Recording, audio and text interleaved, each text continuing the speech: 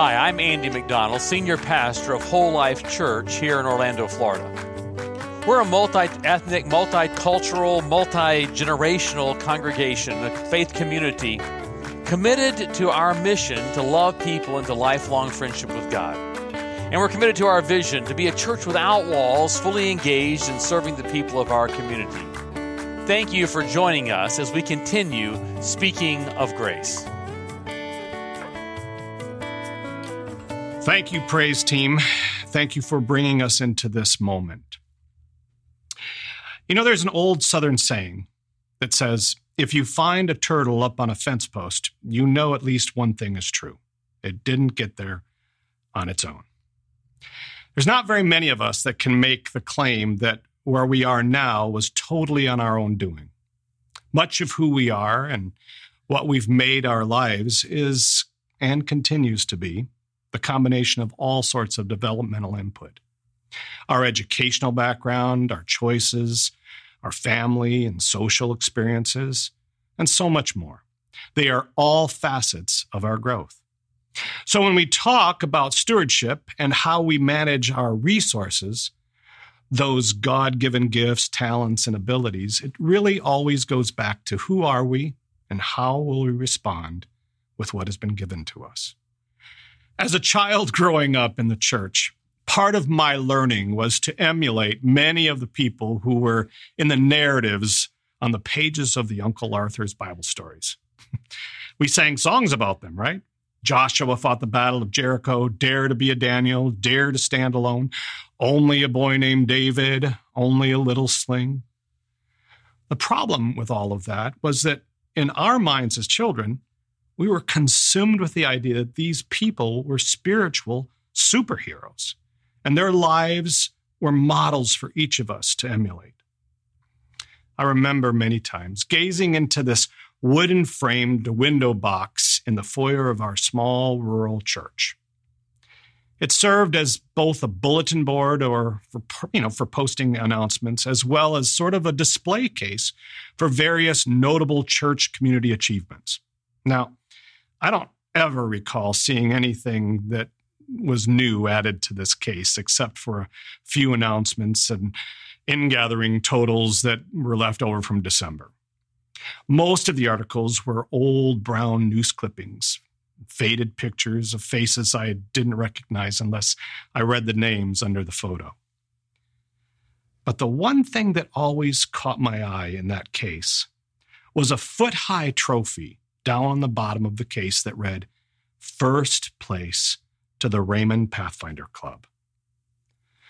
I had always heard grand stories about that club and how those were the glory years for Pathfinders at our church.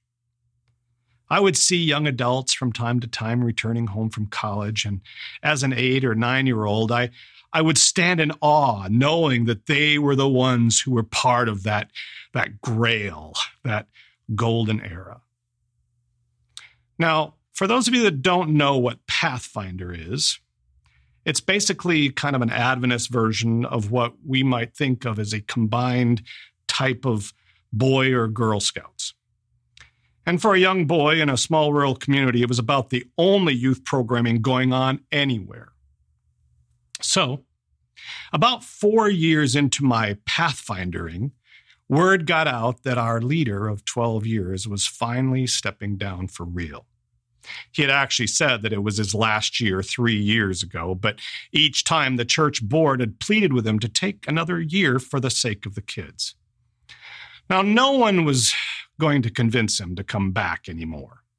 And even with the repeated calls from the pastor, no one else was willing to step forward and pick it up. Except one person. Ray.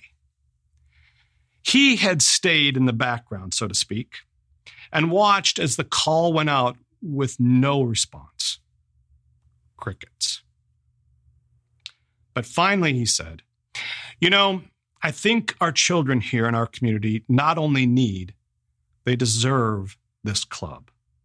And if no one is willing to or wanting to make this happen, I'll do it. Now, I had given up on the idea that we would even have a Pathfinder Club. But when I found out that Mr. Ray was going to do it, I could not wait for the Pathfinder Club to start up again that fall. You see, Ray was the leader of the club when that trophy was put in that case. He was the one responsible for making that club what it was. He was the captain. He was the mastermind.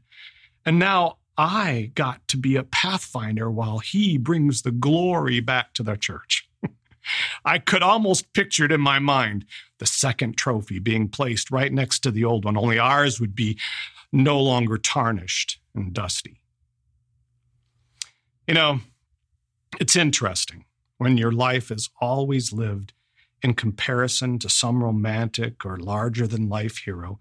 It's really easy to become inner-focused, wondering if you will ever measure up to that kind of perfection. Except those heroes were just kids like me.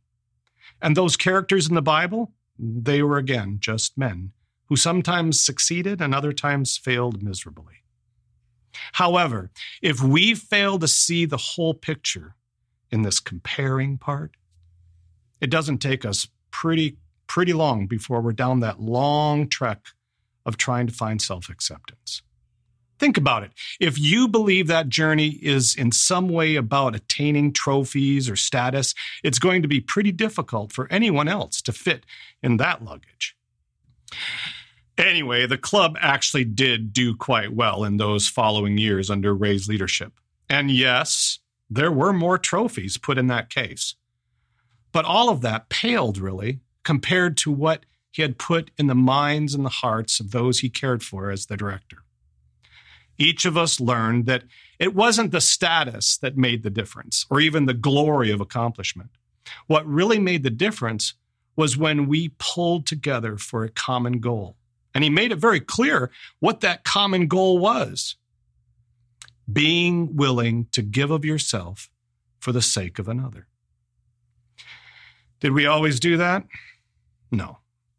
But we always knew what our goal was. And no trophy in a case was going to validate the power of that purpose for each of us. This was the beginning of my understanding of stewardship. Let me read again from Paul's letter to the church in Philippi. You see, we get this understanding that God is not just asking us to just obey his commandment, but to really embrace the experience of love the Lord your God with all your heart and with all your soul, with all your mind, and your neighbor as yourself. That idea, what God is saying to us, is don't just copy how others do it. Don't just fall in line as if you're merely answering obligatory demands. No, he's asking us to be immersed in it, the way in which I've given you a heart and a mind to live it. Listen to what Paul says in Philippians 2, verse 5. He says, "Think of yourselves the way Christ Jesus thought of himself. He had equal status with God, but didn't think so much of himself that he had to cling to that advantage of that status, no matter what. Not at all. When the time came, he set aside the privileges of deity and took on the status of a slave, became human." As stewards, we have come to realize that because of the personal gifts, talents, and traits that God blesses each of us with, there is a measure of uniqueness that each of us bring to the table. It's not something that we have done on our own, but what has been done through us in Christ. You see, your stewardship is in a way sort of a covenant, a proprietary arrangement just between you and God. He wants no one else to do what you were set in place to do. Why is this so important? Why is this stewardship something we need to focus on? Because then you don't have to doubt whether or not you're part of God's purpose. You no longer have to focus on yourself and find ways to make your own merits somehow fit in this arrangement. It's that focus on ourselves and those pieces that we believe are our part that sometimes gets us to minimize the immeasurable extent of God's grace. But even more than that, we also lose sight of the cost that heaven had to make for the sake of humanity. So yes, This stewardship is extremely important. So, in this thinking, what is going to be our unique response? We all have different opportunities. We all mingle in various circles, and we all have kind of an irreplaceable level of influence. So, how are we to act? If our part is not about us, what are we about? So, thinking about how Christ thought of himself, what might God expect of us? Let me just share a few things, just a couple, that we can move towards that would produce effective stewardship in the gospel of putting others first. Number one, we all can listen. We all can be attentive. So many times we read in the Bible how God says, I've heard the cries of my people. Or think of the conversations that Jesus had with those who came to him. They were conversations centered on questions and then listening to their response. As a matter of fact, in the very first conversation that we see real engagement between God and man, it starts in the form of a question. Where are you? Jesus would often answer one question with another question, knowing how important it was to listen to their response. In our journey to love others and give ourselves, our first selfless step is to listen and provide a willingness to understand. Number two, we've talked about Jesus and those two great commandments, but listen to what was his last commandment, so to speak. We'll read this in Matthew chapter 28. He says, Then Jesus came to them and said, All authority in heaven and on earth has been given to me. Therefore, go and make disciples of all nations, baptizing them in the name of the Father and of the Son and of the Holy Spirit, and teaching them to obey everything I've commanded you. And surely I'm with you always. How many times have we looked at that command, so to speak, and thought, well, that's kind of a job for the pastors and the evangelists. He's not talking to me. There were probably about 120 people there on that mountain when Jesus said this. He was talking to his followers. He was talking to those who would soon be called Christians. He was talking to us. But before we get too intimidated by this responsibility laid out here, let me just remind you and remember the second chapter of Philippians. Again, let's think the way Jesus thought. How did he make disciples? He mingled. He lived alongside, and he gave of himself in service to them. He won them to his Father because he was willing to be a servant in their midst. So, what does it look like for you to mingle in your way? What will it take for you to be ready to serve in your way? And where can you find ways to give of your life in your dealings with others? Serving others is truly the center of that discipleship. Lastly, as we think of ourselves the way Jesus thought of himself, yes, there is listening, attending, and serving. However, all of this is done with the purpose of changing, of making a difference. His words were, I came to seek and save the lost, that they may know the one true God. If you are weary, come unto me and I will give you rest. It was all about making a change. Jesus is talking about something with his disciples as they're walking along this road. This is like towards the end of his ministry. And he can tell that they're anxious. And he can tell that they are unsettled about the events that will soon unfold. He knows that they have some real pain going on inside. So he takes this opportunity. They're still so weary about how they will handle all of this. And so Jesus lets them know another mystery that heaven will unfold for them. He says, I'm telling you these things while I'm still living with you. The friend, the Holy Spirit, whom the Father will send at my request, will make everything plain to you. He will remind you of all the things I have told you. I'm leaving you well and whole. That's my parting gift to you. Peace I don't leave you the way you're used to being left, feeling abandoned and bereft. So don't be upset. Don't be distraught. Jesus was now moving well beyond listener and well beyond servant. Now he saw the need and he realized what it would take because he saw the best that could be done for them. And so he sends the Holy Spirit. In Jesus' mind, we can never doubt his ways, his thoughts, his moving. It's always for our best interest. Now, he's asking us to do the same thing. Think of others and their best interests. We may fall short of that many times, but if we are constantly seeking the good of others, our thoughts, our actions will follow. My last year of being a Pathfinder was also Ray's last year of being director. And as a gesture of love and as an act to show how serious he was about the club flourishing long into the future, Ray came to all of us first, and then he went to the church board and said that he would like to donate his 10 acres of woods behind his house for the purpose of having a permanent spot for camping and wilderness training for the Pathfinders. The church unanimously agreed and pitched in to build roads and trails and even a small pond as an island for campfires. It was an incredible gift, and it was a beautiful sight to see everyone working together, knowing that through the generosity of good-hearted people, the youth would now have a place to call their own. A while later, I got a call, while I was in college, actually, that Ray had died. I came back for his funeral. You see, as part of the service, the Pathfinder Club had given him a special tribute, and I was a part of that, actually. When the luncheon was over, many of us gathered over in that woods, the place that he had set out and set aside for us. And we talked about old memories and once more enjoyed some of that surrounding campground area.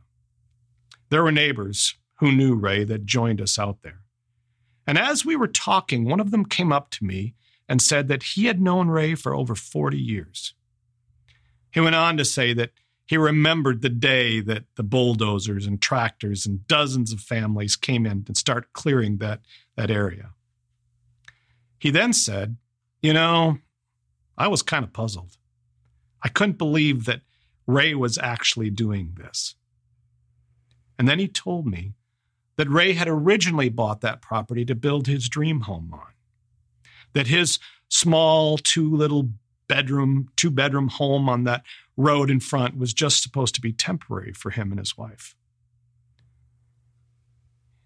He said he knew that, but when he started talking about what he was going to do, I didn't believe he would actually do it. I just stood there. None of us had known this story. None of us had known the extent of what Ray and his wife had done. How much they had somewhat sacrificed in a way to make such a difference for each of us. You see, the very best of heaven was emptied and taken out so that you and I could be saved and brought back to who we were meant to be. That is why this call to stewardship is important. We now get a chance. We now get to take the placement of us next to God, next to Jesus, to be able to think of ourselves the way he thought of himself. We get to act for others as we enjoy the presence of his love. Hi, this is Randy McGray, podcast producer and host here at Whole Life Church. Loving people into a lifelong friendship with God is our mission at the Whole Life Church, and our podcasts, Speaking of Grace and its companion, 15 with Andy, Randy, and Jeff, are designed to help facilitate conversations that help us grow together in that pursuit. Now that you've heard the message for this week, don't forget to check out the Whole Life takeaways for this message. Swipe up in today's show notes and join the conversation. Speaking of conversations, each Wednesday morning we take a closer look at the week's message. That's right, the one you just listened to. We discuss practical ways to apply spiritual lessons and ask honest questions about the issues we face as Christians, all focused through the lens of grace. Your voice is a welcomed addition to that conversation. We encourage your thoughts and your questions by sending a voicemail or text to 407-965-1607 or send an email to podcast@wholelife.church. You can find everything podcast related on our website, wholelife.church/podcast. And plan on spending every Tuesday evening and Wednesday morning with us as we bring you the Whole Life Church inspiration you love straight into your headphones. Thanks for listening, and have a great week.